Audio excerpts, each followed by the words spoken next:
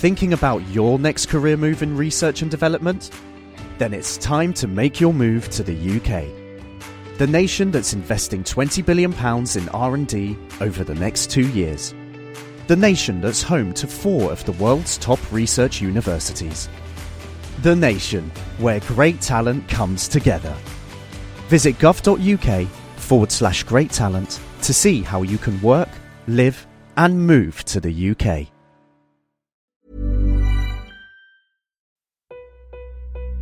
I have you loud and clear. Hello. Welcome.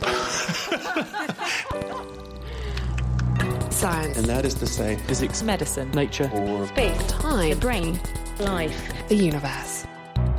Hello! Welcome to The Naked Scientists, the show where we bring you the latest breakthroughs in science, technology and medicine, with me, Phil Sansom, and with Chris Smith.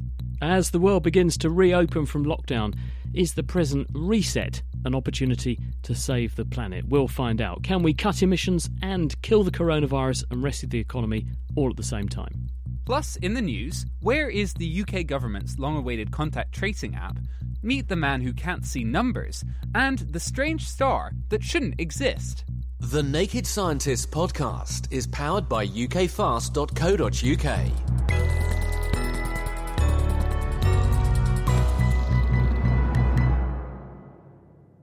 Now, here in the UK, pubs and restaurants are preparing to reopen and 2 households will soon be able to meet inside. Great. But the Health Secretary said we'd have the app by mid-May. The Prime Minister said we'd have it by the 1st of June. Now the government ministers say it won't be ready until the winter. We've spent 12 million on this. When are we going to have a working app? now that's the opposition leader, Keir Starmer, challenging Prime Minister Boris Johnson about the lack of a working contact tracing app. We first mentioned this issue here on the programme back in May. This is an app that's designed to help out the NHS's test and trace process by finding strangers that have had close contact with coronavirus carriers. The app has so far failed to materialise, and politicians seem to have U-turned and started discussions with Apple and Google. So what's going on?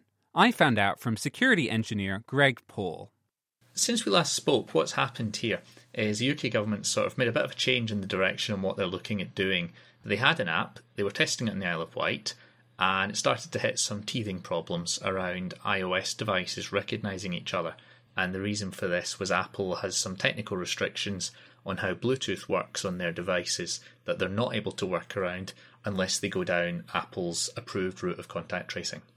Oh dear. So iOS being the Apple operating system, right? So they couldn't access Apple phone connections. That's right. So on an iPhone, for example, there are a number of rules around Bluetooth access that mean that you can't use Bluetooth in the background very easily, and you can't do lots of scanning and announcing that you're there, which are both things that you really need to do if you're trying to run a contact tracing app. How many phones was it missing? One of the estimates was that in some situations it was only capturing about 4% of iPhone to iPhone interactions. Oh dear. Yeah, it wasn't good, but based on how the app worked, I think that's a worst case. It was 4% it was getting. But the problem is you need public confidence in an app like this to work. So in that case, I think, yes, that's not good enough. So what have they, the government, NHSX, whoever, done now? Right now, what they're doing is that they started off working on a second app in parallel. And what this app is doing is it's using the Apple and Google recommended approach to contact tracing. And the difference here is that Apple and Google, while they've put a number of restrictions that mean that you can't do some of the things that they were doing in the original app to measure distance between devices, what they are doing is making it possible to run in the background. So the government's hoping now to work with Apple on, bringing their distance measuring into the approved way of working. Can you explain that? Because I know the app doesn't take location data. So how is it getting distance between two phones? As you say, there's no location data involved. It's about the signal strength between two phones. Now, between different models of phone, you get different types and performance of antenna. So if you know, for example, that you've got an iPhone 10 and someone that you're sitting next to has got a Google Pixel 4, if you know that, which the UK NHSX approach had, then that'll allow you to work out the amount of signal loss you'll see. And therefore you can approximate the distance between the two users much more accurately by taking into account the two antennas involved. Is this something that the designers were really keen on, but that they're now having to give up because of this Apple operating system issue? It's not clear if they're going to have to give up on it, but for the moment, yes, they have had to stall on this. They were very keen on it.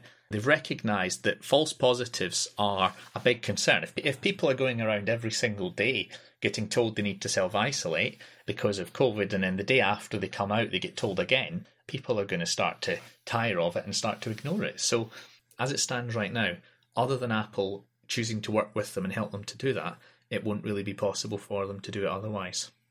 But that sounds like that Apple have the government over a barrel, no? Effectively, yes, actually. So France wanted to do a similar type of contact tracing app, and they ended up having to make the same kind of U-turn there and actually end up working with Apple and Google. In the UK, we've got just over 50% of the population running an iPhone.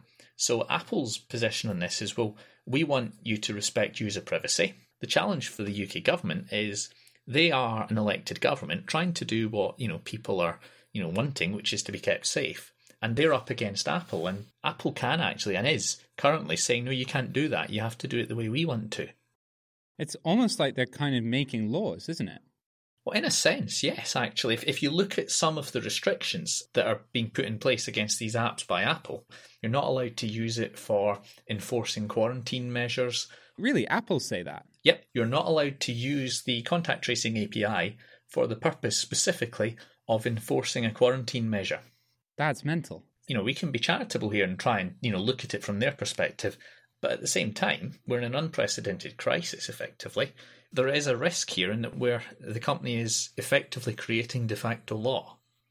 What about Google as well? Why are they involved in this mess? If you want a contact tracing system to work, it needs to work across as many phones as possible. In the UK, that really means Apple and Android, because you've got Apple for about 50% of the population, and Android for about, the other 49%. And Apple and Google came together and have put together a joint Bluetooth protocol so that the phones will be able to speak to each other and make things work. Google isn't quite in the same position in that they don't have as many restrictions in place on what an app can and can't do on the device. Where do you come down on all this stuff, Greg? Some of the rules are understandable and make good sense. People should be transparent, privacy is important, and we do need to take good account of that. I don't think it's necessarily going to be the same concern for countries that broadly respect human rights compared to countries where, for example, they've declared rule by decree. I think we need to recognise that there are different factors in different countries, and clearly Apple's trying to play to a global audience here because they want to sell their phones to every country. But I think it's going to become increasingly difficult for them, and they could even lose some public support over this. And what about more short-term for the UK's contact tracing app? The press really latched on to, the idea of the app potentially being the saviour from lockdown, the way to get normality started again, etc. In terms of this app itself, it is a significant undertaking. They are doing new things, and I think going down Google and Apple's route, there are still questions to be answered around whether it will actually achieve the outcomes we need. Greg Pohl from the University of Strathclyde. So when it comes to a contact tracing app, don't expect any miracles. Going back in time now to 1985, alongside the film sensation Back to the Future, one of my all-time favourites, the book The Man Who Mistook His Wife for a Hat by Oliver Sacks was a huge hit, and also one of my favourites. In it, Sacks documented some of the most unusual cases that he'd encountered over his long career as a neurologist, including, famously, his patient who couldn't see faces. Now, Sacks died, unfortunately, 5 years ago, but he would have been absolutely fascinated by a report that was published this week on a man known only as RFS, who would undoubtedly have been a perfect fit for the book. Owing to a degenerative brain condition, RFS can't consciously see any of the numbers between 2 and 9. Katie Haler spoke to Teresa Schubert, who's been studying the patient's symptoms and what they might be able to tell us about how consciousness works. RFS has difficulty seeing numbers. So if he looks at the number 2 or the number 8, instead of seeing that normally the way you or I would, he sees what he describes as this tangle of black spaghetti. He also can't see anything that's in the same location. So if you take a really big 8 and you put a face in the center of it, for you or I, we could see the 8 and the small face in the center. For RFS, that whole thing becomes this mess of scrambled stuff. He can't see that face. We were able to record his brain activity, and we found that his brain is actually detecting that face, even though he can't see it. So that suggests that not everything your brain is detecting actually becomes what you see. You are not necessarily aware of everything that your eyes take in and that your brain is processing. It's a very unique case. I had never heard of anything like this. And if you scour the published scientific literature, there's nothing quite like this that's been reported. And it tells us something really interesting, I think, about the way what we see is being constructed by our brain. You don't just open your eyes and then see everything like it's a video recording. There's a lot of work that your brain is doing to process things and to show things to you. Just to make sure I've got this right, this gentleman can see letters normally, but he can't see the numbers 2 to 9. In fact, he can see zeros and ones, but not the numbers 2 to 9. Is that right? That's right, which is a really, I think, striking and surprising finding. So it's very specific. And we do know that your brain has specialized areas for processing categories of things that we have a lot of experience with. So there's a specialized brain area for processing faces, for processing letters, and for processing numbers. So it's not out of the realm of possibility that one of those areas could be disrupted in this way. Why is the brain discriminating between different numbers? There are a couple possible reasons for that. 0 and 1 are very simple shapes. So it may be that because those shapes have another interpretation, they're not necessarily being treated as a digit by his brain and being subject to this disruption. But 0 and 1 also have special status, give you information about place value, whether something's in the hundreds place or the ones place. And they also have a different role in number words. So the difference between 3 and 13 and 30 is about whether there's a 1 or a 0 and what side it's on. Those are possible reasons why 0 and 1 might be okay, even though the rest of the digits are so disrupted. Do you think it's got anything to do with the nature of the image? If these numbers were in Roman numerals, or say you had 4 images rather than the number or the concept 4, would that help? Yeah, so his ability to process numbers more generally is completely fine. He was an engineering geologist, so he was the guy who's responsible for making sure that your bridge is going to be strong enough to span the river, or your tower is going to still be standing in 20 years. And this deficit is really specific to the shapes of those digits. So Roman numerals are fine. If you write a number out in words, it's also fine. In my head, something's just hiding behind a wall, or there's some sort of blockade. Do you know what it looks like, what's happening? So our best guess is that the numbers are getting detected. And we know that because if they weren't getting detected as numbers at some level, then there would be no reason for only numbers to look weird to him. Everything would look weird. So we know numbers are getting detected as a digit, and then something goes wrong past that in the way that information gets passed on to what he actually becomes aware of and what he sees in the world. And we don't know much specifics about what that thing is that's going wrong. So this is a really clear case of seeing that something has gone wrong, but it's going to require a lot of additional study to see exactly how that next process works. How does this study add to what we understand about conscious awareness? I think our study makes a small but important contribution into showing that we have many different steps and layers of processing that allow awareness to be generated. It really complicates the picture of what it means to be conscious and to be aware of something. It is only one person's experience, though. What can one person's experience tell us of how the brain works in general? There's a long history of using these individual case studies, as we call them, to learn about the way brains work in general. So we assume that before RFS developed this condition, he had a normal brain, and what's happened is one part that's constructing this little corner of awareness for him has now been damaged and disrupted. And so by looking at what's gone wrong there, we can kind of work backwards and see like, okay, here's what's not happening correctly for RFS. That means there's a part of the brain that's doing that for everyone.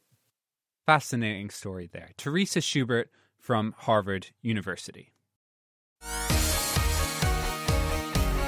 Hello, I'm Chris Barrow, bringing you a brand new podcast called Naked Gaming. This is where we look at gaming news. Hideo Kojima, creator of the Metal Gear franchise, was honoured with the BAFTA Fellowship, the highest accolade the organisation can give. Reviews. Away! Why are you cutting everything off? No, that's not how it's supposed to be. No, you wanted a short haircut. Wow. And we also go back in time with Retro Revival. Yes, no, Mum, you just read it. Naked Gaming. Download it now wherever you get your podcasts.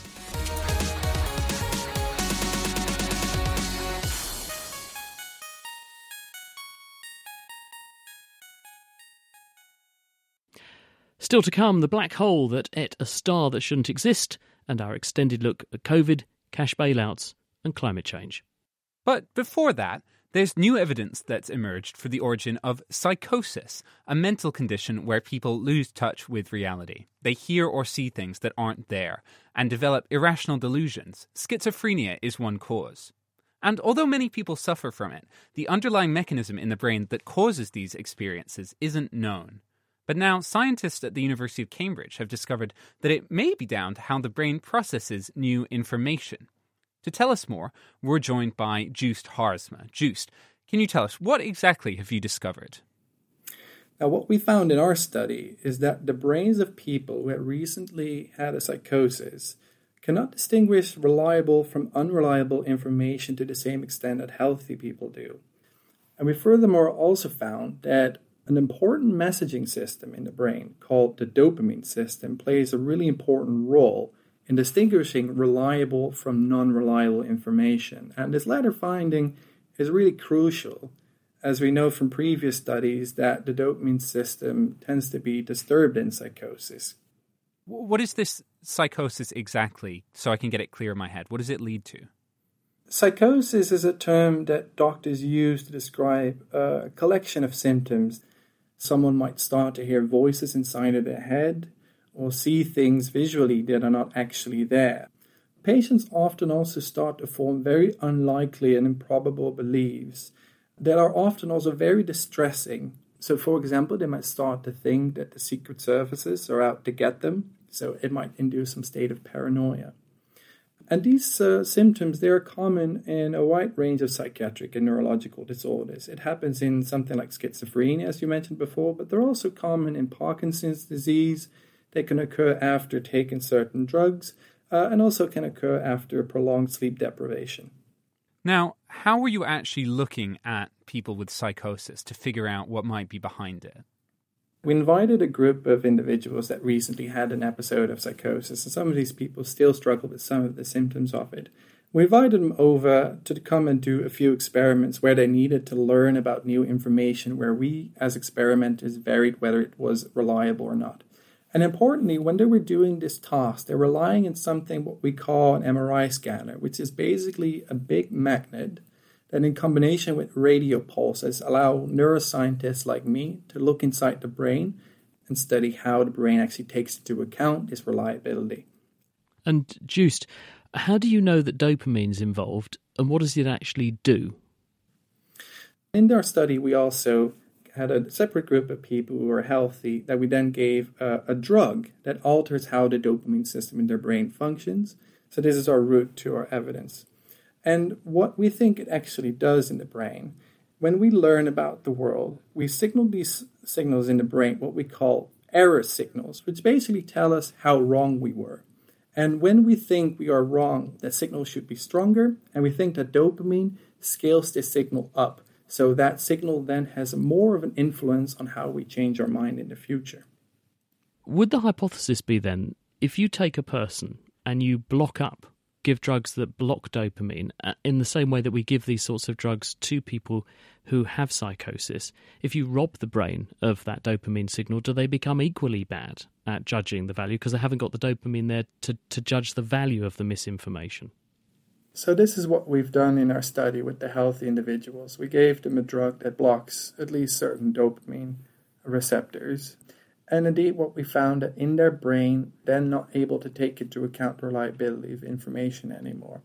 And what we've done in our study as well, we also gave a drug that amplifies the dopamine system. And the evidence was a little bit less clear there. But if we amplify the dopamine system, all information seems to become more important. Now, people, when we treat them who have psychosis and we give them dopamine blocking drugs, these drugs often have horrible side effects. They cause movement disorders and many other manifestations because dopamine is a multi-purpose neurotransmitter in the brain, isn't it? Does your research shed any light on how we might be able to be more targeted with our treatments so we can help people with their psychosis but not rob them of their other faculties? I think that is rather difficult to do. I think it's in the nature of giving people certain drugs that you all tend to have very global effects in the brain. The thing that we looked at in the brain was a specific region in the brain. It's kind of, if you put your hands on your head and put them somewhere in the middle, it's in that part of the brain that we found this effect. But if you take a drug, it's going to have effect on all other parts of the brain as well. So this study adds understanding and corroboration of a theory, but at the moment we can't say that this is going to make the lot of someone who has psychosis any better. I wouldn't be that pessimistic. If you are seeing a patient and a couple months ago they had a psychotic episode, until recently the only explanation a psychiatrist might say is that perhaps something is going wrong in your dopamine system and that's why I had a psychosis. But it's not really an explanation. So it at least allows psychiatrists to give them a more full explanation of how it can be that a brain starts to form these odd beliefs that can be so distressing. Fascinating, and thanks for joining us to talk about it. Joost Haasma, who's now at UCL and formerly was at the University of Cambridge when he was doing that work, which he's just published in the Journal of Molecular Psychiatry. To astronomy now, and a strange object that should not exist has been spotted by scientists using gravitational waves to peer deep into outer space. Previously, astrophysicists thought they had it all worked out. At the end of its life, and depending on its size, a star either fades into a remnant called a white dwarf, explodes and then shrinks again into a dense neutron star, or collapses into a black hole. But now scientists have spotted a new object that just doesn't fit the mold. From the University of Western Australia, Ben McAllister. Stars, like our Sun, spend their lives fusing atoms together under extreme temperatures and pressures to generate light and heat. It's this process that gives us sunshine and warmth on Earth. Eventually, though, all stars run out of fuel, and then they die. In the most massive stars, when the nuclear fire goes out, the core of the star collapses violently under its own gravity to form a black hole. This is an extreme region of space that is so dense that its gravity is sufficiently strong to prevent even light from escaping, so it looks black. But if the star in question is a bit less massive, rather than collapsing to form a black hole, instead, the protons and electrons are squeezed together to form neutrons, and a neutron star is born. These are also extreme regions of space with very strong gravity. They're super dense. The average neutron star is about the same size as a small city, but just a teaspoonful of the material would weigh as much as 1 million blue whales. For decades, maths and physics predicted that black holes and neutron stars should exist, and since the 2015 detection of gravitational waves, we've been able to observe them by looking at the gravitational waves produced when they interact. So far, though, our best theories say that neutron stars can't be heavier than about 2.4 times the mass of the Sun, and we haven't detected any black holes which are lighter than about 5 times the mass of the Sun. The gap between those two values is what astrophysicists call a mass gap. It's a physics no man's land in which no small, dense objects like neutron stars or black holes have ever been observed, and we aren't sure if they could even exist. But this week, new evidence from the world-leading gravitational wave observatory, LIGO, has got physicists scratching their heads. A recent set of results suggest that far away in space, a black hole 23 times the mass of the Sun swallowed up a lighter object. When this occurred, the two objects merged and a large amount of energy was simultaneously released as gravitational waves, which rippled through the universe before arriving at Earth. But when the team at LIGO looked at the data to determine what the smaller object in the collision was, something didn't add up. LIGO has previously detected neutron stars colliding and black holes colliding, and they've been eagerly awaiting the first detection of a black hole and a neutron star colliding. LIGO can look at the data from collisions and compare the shape of the gravitational wave signals they detect to determine the mass of the objects involved, kind of like a cosmic weight scale. In this collision, the smaller object looked to be a bit too heavy to be a neutron star and a bit too light to be a black hole. It seemed to have a mass of 2.6 times that of our Sun, placing it firmly within the mass gap. This makes the smaller object in the collision either the heaviest neutron star ever detected, or the lightest black hole. As Professor Vicky Calagera, a co-author on the study, put it, either way, it breaks a record. This is fascinating, since it challenges our current understanding of black holes and neutron stars. If the object turns out to be a heavy neutron star, it will require a tweaking of our physical models to explain how such a thing could have formed. If it turns out to be a light black hole, it will be the lightest black hole ever observed by a large margin. Either way, this event will change the way we understand these extreme objects and lead to a deeper understanding of gravity and the universe. Who knows, it could even be a completely new kind of dense object altogether. Maybe we'll realize there is no mass gap after all, and this is just the latest example of our arrogant human brain's desire to put messy, complex things into nice, well-defined boxes. Either way, don't touch that dial. It's an exciting time to be listening to the vibrations of the cosmos. Ben McAllister reporting, and the paper documenting that work has just come out in the Astrophysical Journal Letters, and hopefully the authors are not going to object if we don't name them all individually, because there are more than 200 scientists on the paper. And now it's time for the mailbox, the part of the show where we read out your correspondence. We've got a backlog we're getting through, and today we have this in from listener Alice, who works in a hospital. She says, although I've had the virus, can I pick it up again, not get infected, but then infect other people? What will the virus do in my body if I inhale it again? Now, Alice, as far as we know, at least at the moment, once you've had the coronavirus, you can't be reinfected, at least in the short term. So if you did inhale a stream of virus particles, the immune memory from your previous encounter will protect you. And if you can't catch it, then you can't give it to somebody else. What we don't know, though, is how long that immune memory is going to last for. And what's got researchers worried is that infections with other members of the coronavirus family, the ones that cause colds in wintertime, but otherwise work very similarly to the new coronavirus, those don't produce long-term immunity either. So, in summary then, after you've been infected, you are COVID safe in the short term, meaning weeks to months, and that's for both yourself and for others. But what happens in the longer term, meaning months to years, at the moment, we just don't know. And if you at home would like to join Alice in asking us a question, do check out our forum online. That's nakedscientist.com/forum, where there's lots of clever people usually available, or do email it to chris@nakedscientists.com. The Naked Scientists podcast is produced in association with Spitfire, cost-effective voice, internet and IP engineering services for UK businesses. Find out how Spitfire can empower your company at spitfire.co.uk.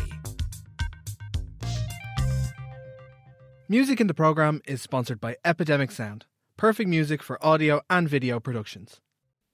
In this 30 minutes, historically we've bailed out the banks, we're bailing out the airlines now, but can we bail out the planet in the post-COVID era? That's what we're finding out this week.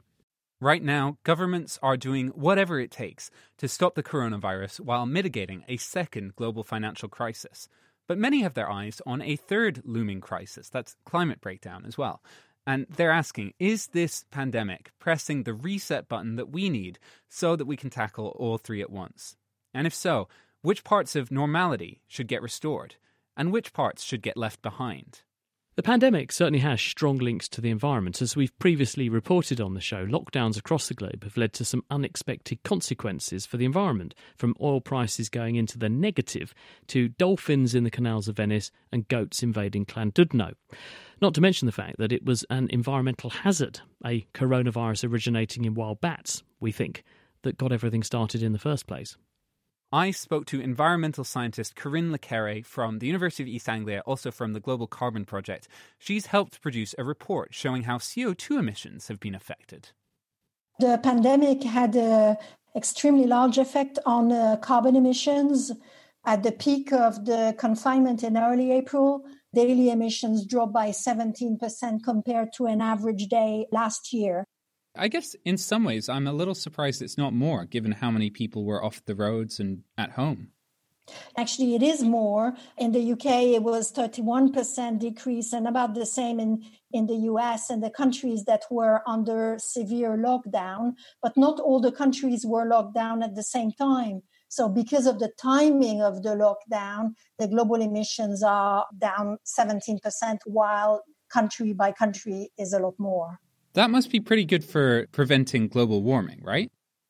These are not the kind of emissions that we need for tackling climate change. They're not desirable, obviously, because locking up people is not the way to tackle climate change, but they're also not structural. We have the same cars, the same roads, the same heating system, the same industry. So as soon as the lockdown eases, then we go back to our previous way of life, and the emissions will rebound, possibly even higher than they were before. And we already see emissions coming back up. They're about 5% below their level last year. Man, we really are going right back to our old emitting ways. We are, but this is really not surprising. This is what happened at the end of the last global financial crisis, so 2008, 2009, because the economic stimulus packages did not pay enough attention to green stimulus. And so it's what happens now, how we go back to work. Transport in particular is very important. In the bit longer term, the more structural changes to be put in place. How much scope for that is there? Because obviously there's this huge emergency of a pandemic, and there's the second huge emergency of global recession. There's huge scope to act now because the governments are about to put incredible sums of money into the economy. If you can orient these sums of money first to help you do the things that create jobs, but also develop the infrastructure that you need to tackle climate change, then you have a win-win position, and there's lots of them. And in fact, this is what happened at the end of the last financial crisis. So some countries like Germany, the US, and China invested massively in renewable energy. So they invested in wind and solar power, with the result that today these energies are competitive and they're very broadly expanded around the world. And the same thing could happen now to the car industry. What kind of deadline are we working to here? If the pandemic is essentially over, then the emissions this year would drop by 4%. And if some confinement measures stay in place until the end of the year, then the drop would be more around 7%, so 4 to 7%. And these kinds of decreases, this is what we need to do year on year. I mean, tackling climate change is not something that you do on the side. It's something that you have to bring in the middle of the center of the government. It has to be directed by the prime minister. It has to be part of each decision. There has to be strategies across the economy. Corinne Le Carre. You can read her study in the journal Nature Climate Change. So the pandemic is essentially offering us a springboard with which we can stimulate some change. And here in the UK, a group called the Committee on Climate Change, the CCC for short, has been reporting to the government on how to organise some kind of green economic recovery. Chief Executive of the CCC, Chris Stark, is with us to tell us some of what they've got in mind. So Chris, what sorts of things are you proposing? Well, there's a window now to engineer the kind of recovery that might actually accelerate us towards the climate goals that Parliament has set, and I very much agree with Corinne's earlier points. So this is about supporting the economy, it's about creating jobs. That means we need things that can start in the next year to 2 years. We need to get the money cycling in the UK economy, and it's jobs, jobs, jobs. This is labour-intensive stuff, things that can really boost employment. That's pretty standard advice. What's interesting, I suppose, about this moment is that we've also had an experience in the lockdown that it gives us some sense of how society could change in the future. So there's a set of things that we might want to hold on to, in particular how we've worked and travelled over this lockdown period, that might actually help with the climate goals. So what we said in our report this week to government was that firstly there are a set of infrastructure investments which are the kind of classic stimulus, housing retrofits, investing in green spaces in nature, energy infrastructure investment, things like flood defences, which we know we need because of climate change.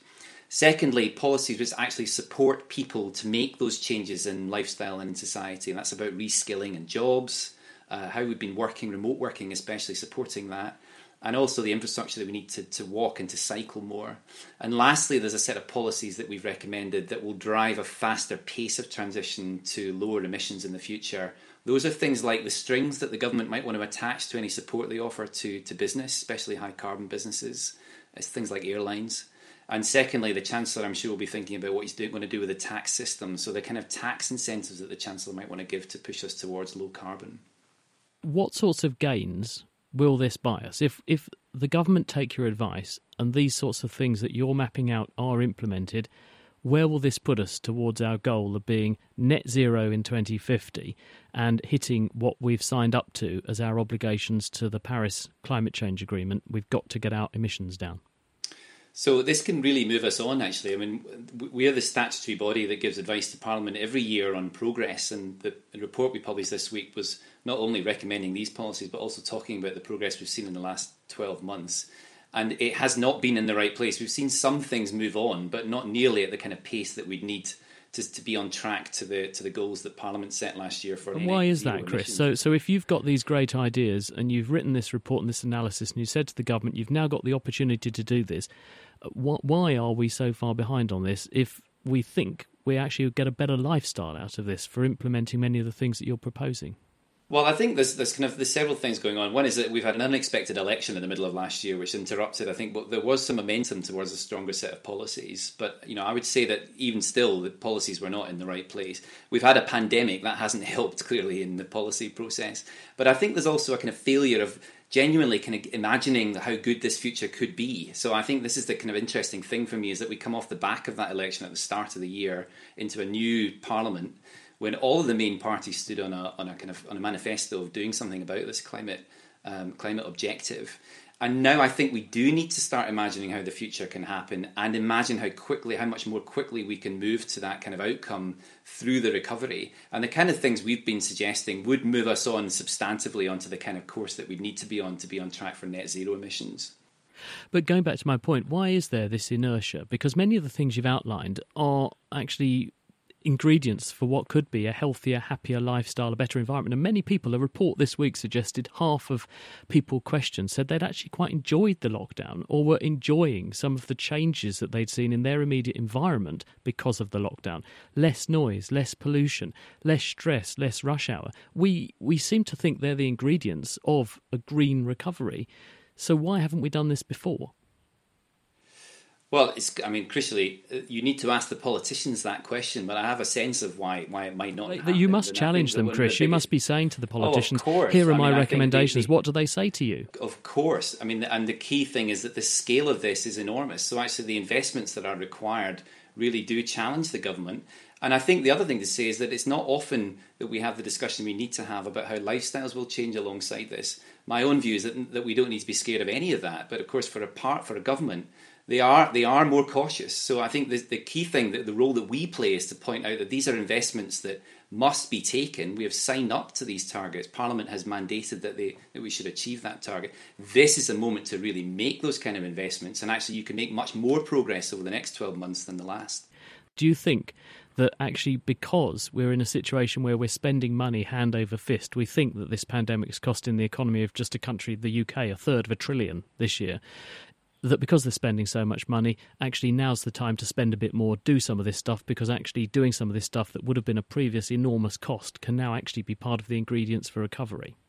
Well, absolutely. I mean, I think there was never actually an enormous cost to this. It can easily fit into the kind of investments we make each year. And now, when we've got so much spare capacity in the economy and the government is needing to get the economy going, it's such an important thing to apply that green lens to the kind of investments that they'll be considering anyway, and really make a difference, not just on getting the economy going, but also getting us on the way to our climate goals in the UK. If we don't do that, it's going to be much, much harder in the future to reverse from it. Chris Stark from the Committee on Climate Change, thanks very much. And if you want to read Chris's report, their progress report for 2020 is online on their website. It's at the ccc.org.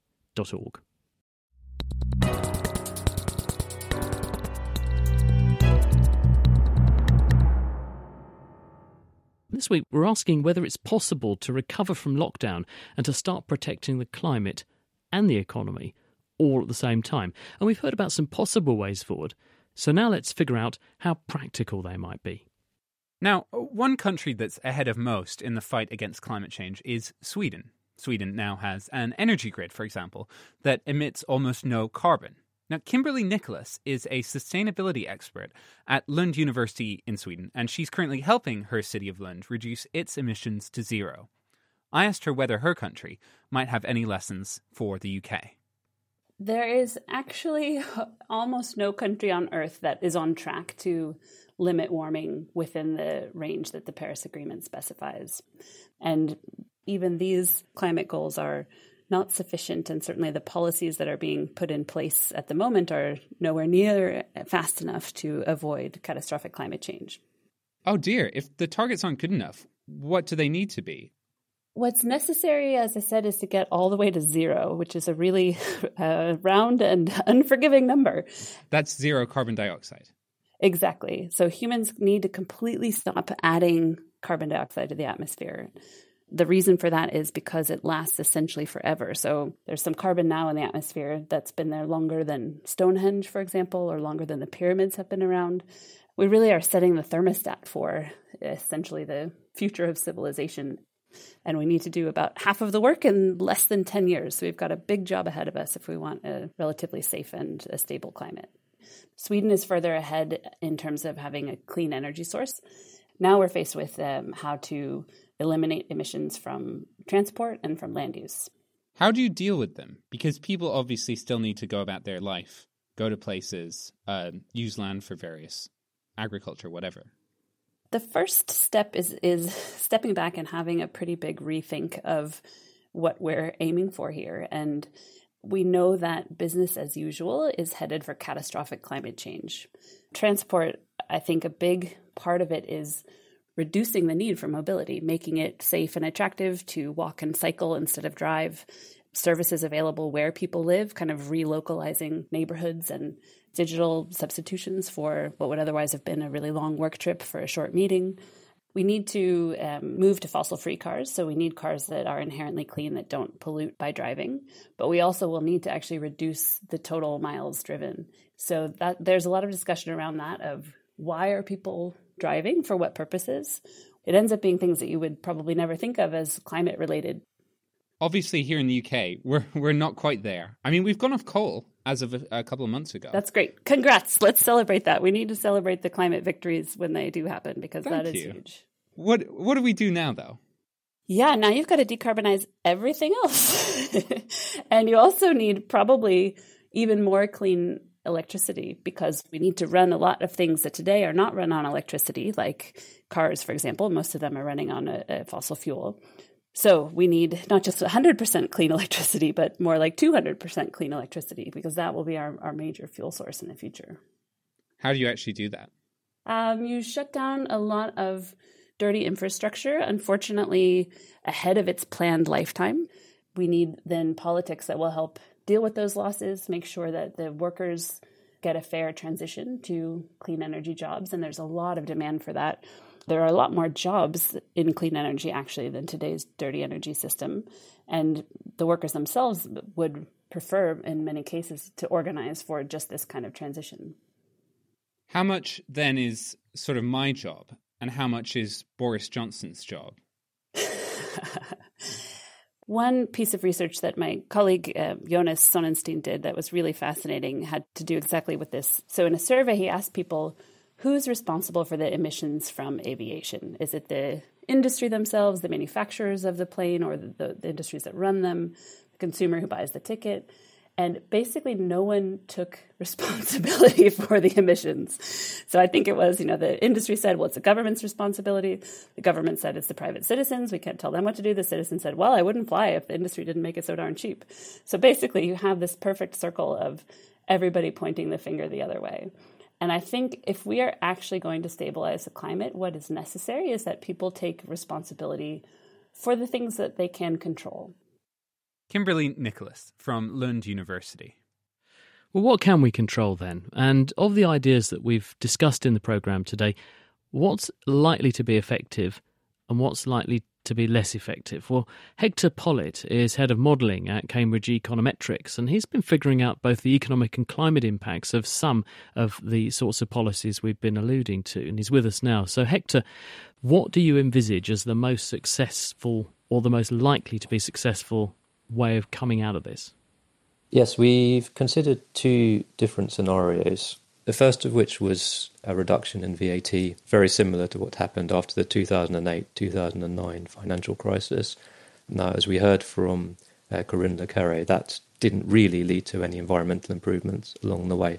So the thinking was, can we do a bit better? And on that basis, we designed a more green scenario that's designed to reduce carbon dioxide emissions at the same time while still promoting employment growth. So the whole point about slashing VAT is that makes us put our hands in our pockets and we're more likely to go and spend money. Therefore, you inject your resources into other sectors of the economy. That gets the economic engine running. How does the environment factor in this, though? What can you do to both get the economy going but also be sympathetic to environment? VAT rate reductions depend on households, consumers spending more money, exactly as you said. But the government can also spend money directly and inject it into the economy that way. And that can create additional demand and jobs.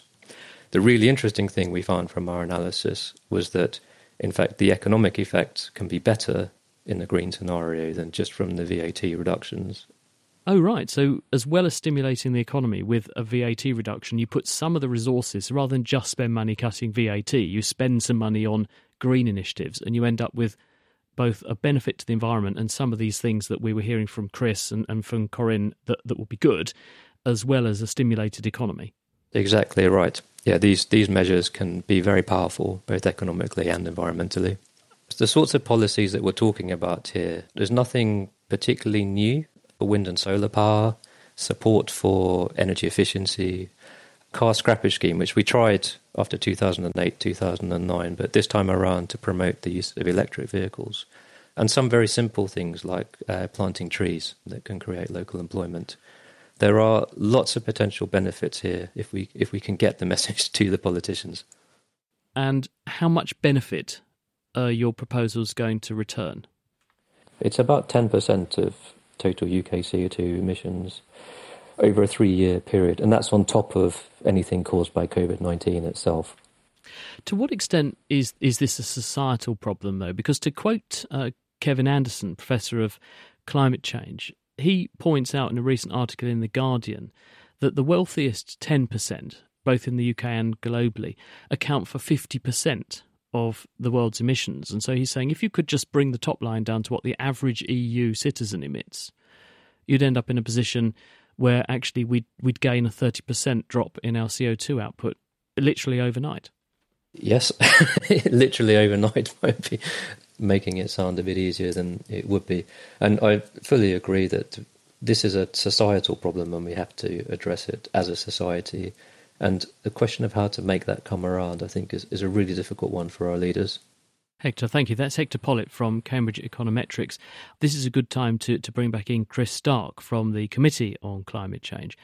Now, Chris, in a recent article in The Guardian, climate scientist Kevin Anderson, whom I mentioned earlier, has been quoted as saying that what we're using, Chris, as our reference frame for where we need to be in 2050, we're already way over the mark and emitting far more than our fair share, and maybe you need to rethink your figures.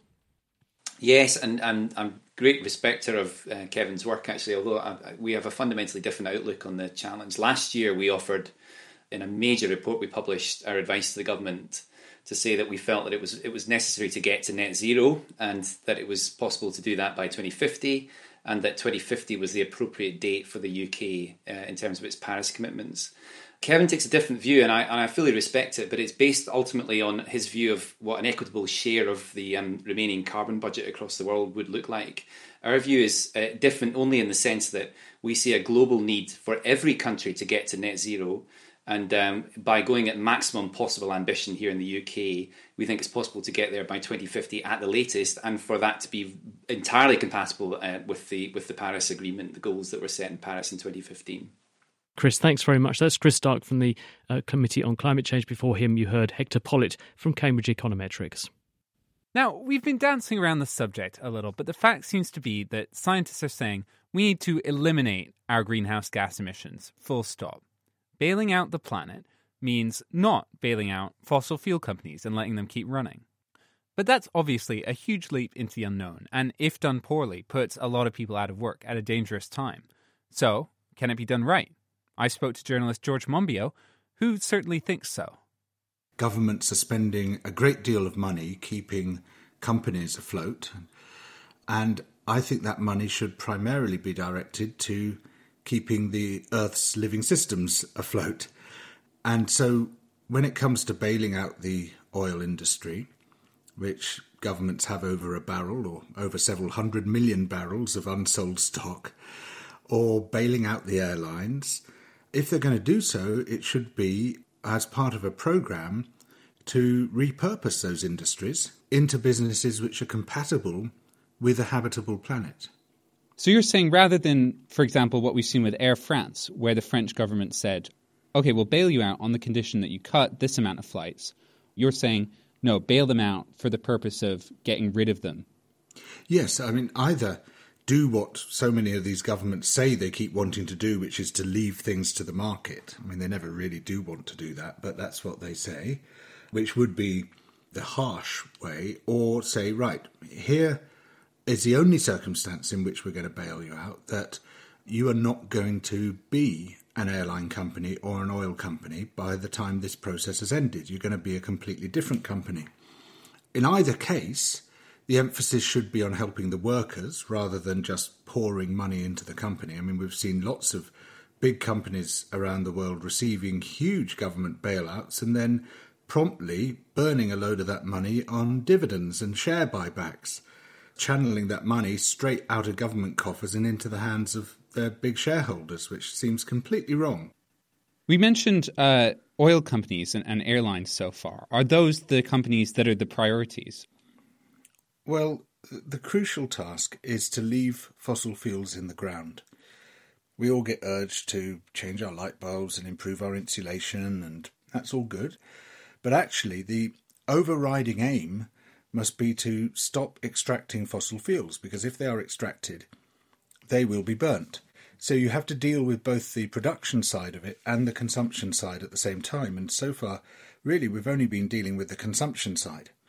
And that means a deliberate government programme for changing your sources of energy. But that has to be a deliberate crash programme by the government if we're going to pull out of what is increasingly looking like a death spiral. So the idea of just bailing out the oil industry and saying, carry on as you were before, is completely incompatible with protecting the future of humanity. But how practically do you do that to something like an oil company without however many thousands of people losing their jobs? That's why the government has to intervene. If you just said, right, that's it, chaps, shut up shop, that's the end of your industry, then thousands of people would lose their jobs. But if you said, right, no, you're going to come out as a completely different industry and we're going to assist that process. So instead of building platforms for oil rigs, you'll be building platforms for wind turbines. Instead of building pipelines, you'll be building high voltage DC interconnectors to bring the electricity ashore. And in fact, there's loads of potential jobs there if governments get behind that programme. Similarly, there's a potentially huge possibility for employing people in insulating everybody's houses properly. And that is actually quite low cost, high employment, as opposed to some of the bailouts which are for high capital, low employment companies. So if you do it rationally and you do it in a deliberate and considered way, you can actually employ far more people than are being employed at the moment while making the green transition. George Monbiot. And thanks to all our other guests this week, Corinne Le Carré, Chris Stark, Kimberly Nicholas and Hector Pollitt. So what have we learned? Well, it's very possible for governments to tackle financial turmoil and climate change at the same time. It just takes these big steps, like creating jobs in household retrofitting or revamping the energy grid. And given that our climate targets, especially in developed countries, may not be strict enough, each of those big steps may need the next one after to be even bigger. Let's make it happen. And finally, we've just got time for Question of the Week. And this week, Eva Higginbotham has been looking for the answer to this question from Sam. If identical twin brothers marry identical twin sisters, and each couple have a child, will those two children be like twins? It was a love story like no other.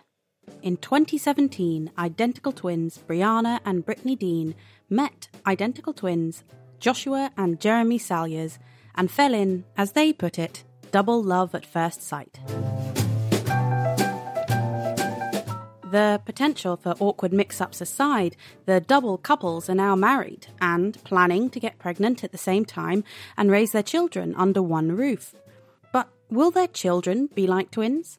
I put the question to Tessa Bertozzi, a geneticist at the University of Cambridge. No, the children won't be like twins. But this is still an interesting question from a genetics point of view. Even though their family tree makes them cousins, they will be just as related as siblings. Think of it like this. Identical twins have the exact same DNA. So two sets of identical twins, each having a child, is equivalent to a single couple having two children. In both cases, you end up with two children who share approximately 50% of their DNA. You share about half your DNA with each of your brothers or sisters, but how does that come about? Our DNA is organised into structures called chromosomes, and most people have 23 pairs. We inherit half of them from our biological father and half from our biological mother. And this is where it gets interesting. The set of 23 chromosomes that each parent passes on is different every time, thanks to the biological process that produces eggs and sperm, known as meiosis. There are a couple of reasons for this. Firstly, the pairs of chromosomes, one from mom and one from dad, find each other in the cell and, amazingly, swap portions of their DNA. We call this crossing over. This means, for example, that mom's chromosome 5 now has bits of dad's chromosome 5 too. So when your cells are making eggs or sperm, some of the DNA you got from dad gets mixed up with some of the DNA you got from mum. And then, after crossing over, the chromosome pairs all line up in the middle of the cell. When the time comes to divide, they split up randomly. So an egg cell might get chromosome 5 from mom and chromosome 6 from dad, instead of receiving all of mom's or all of dad's chromosomes. This means every sperm or egg produced by a single person has a completely unique combination of genes. In other words, the half of our DNA that we get from each parent will be a different half than the one our siblings inherit. But since both siblings receive DNA from the same genetic pool, on average, 50% of their DNA is overlapping. So there you have it. The Salyers twins kids will be taking genes from the same gene pool, but won't end up with all of the same genes and so won't be identical. At least until we can get cloning off the ground. Next week, we'll be answering this question from Nirav. How do coffee granules dissolve so well compared to soup in a pack, for example? The difference is amazing. Coffee is dissolved with minimal or no stirring. And if you can answer that one for Nirav, do get in touch. Email chris@thenakedscientists.com, join in the debate on our forum, thenakedscientists.com/forum, or if you have a question of your own, send that in to us on nakedscientists.com/question.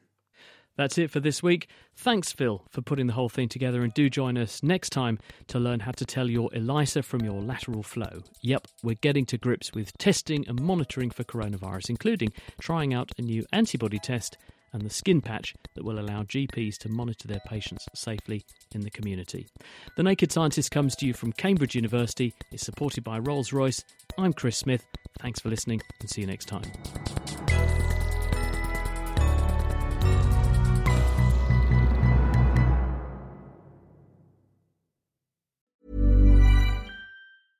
Thinking about your next career move in research and development? Then it's time to make your move to the UK. The nation that's investing £20 billion in R&D over the next 2 years. The nation that's home to 4 of the world's top research universities.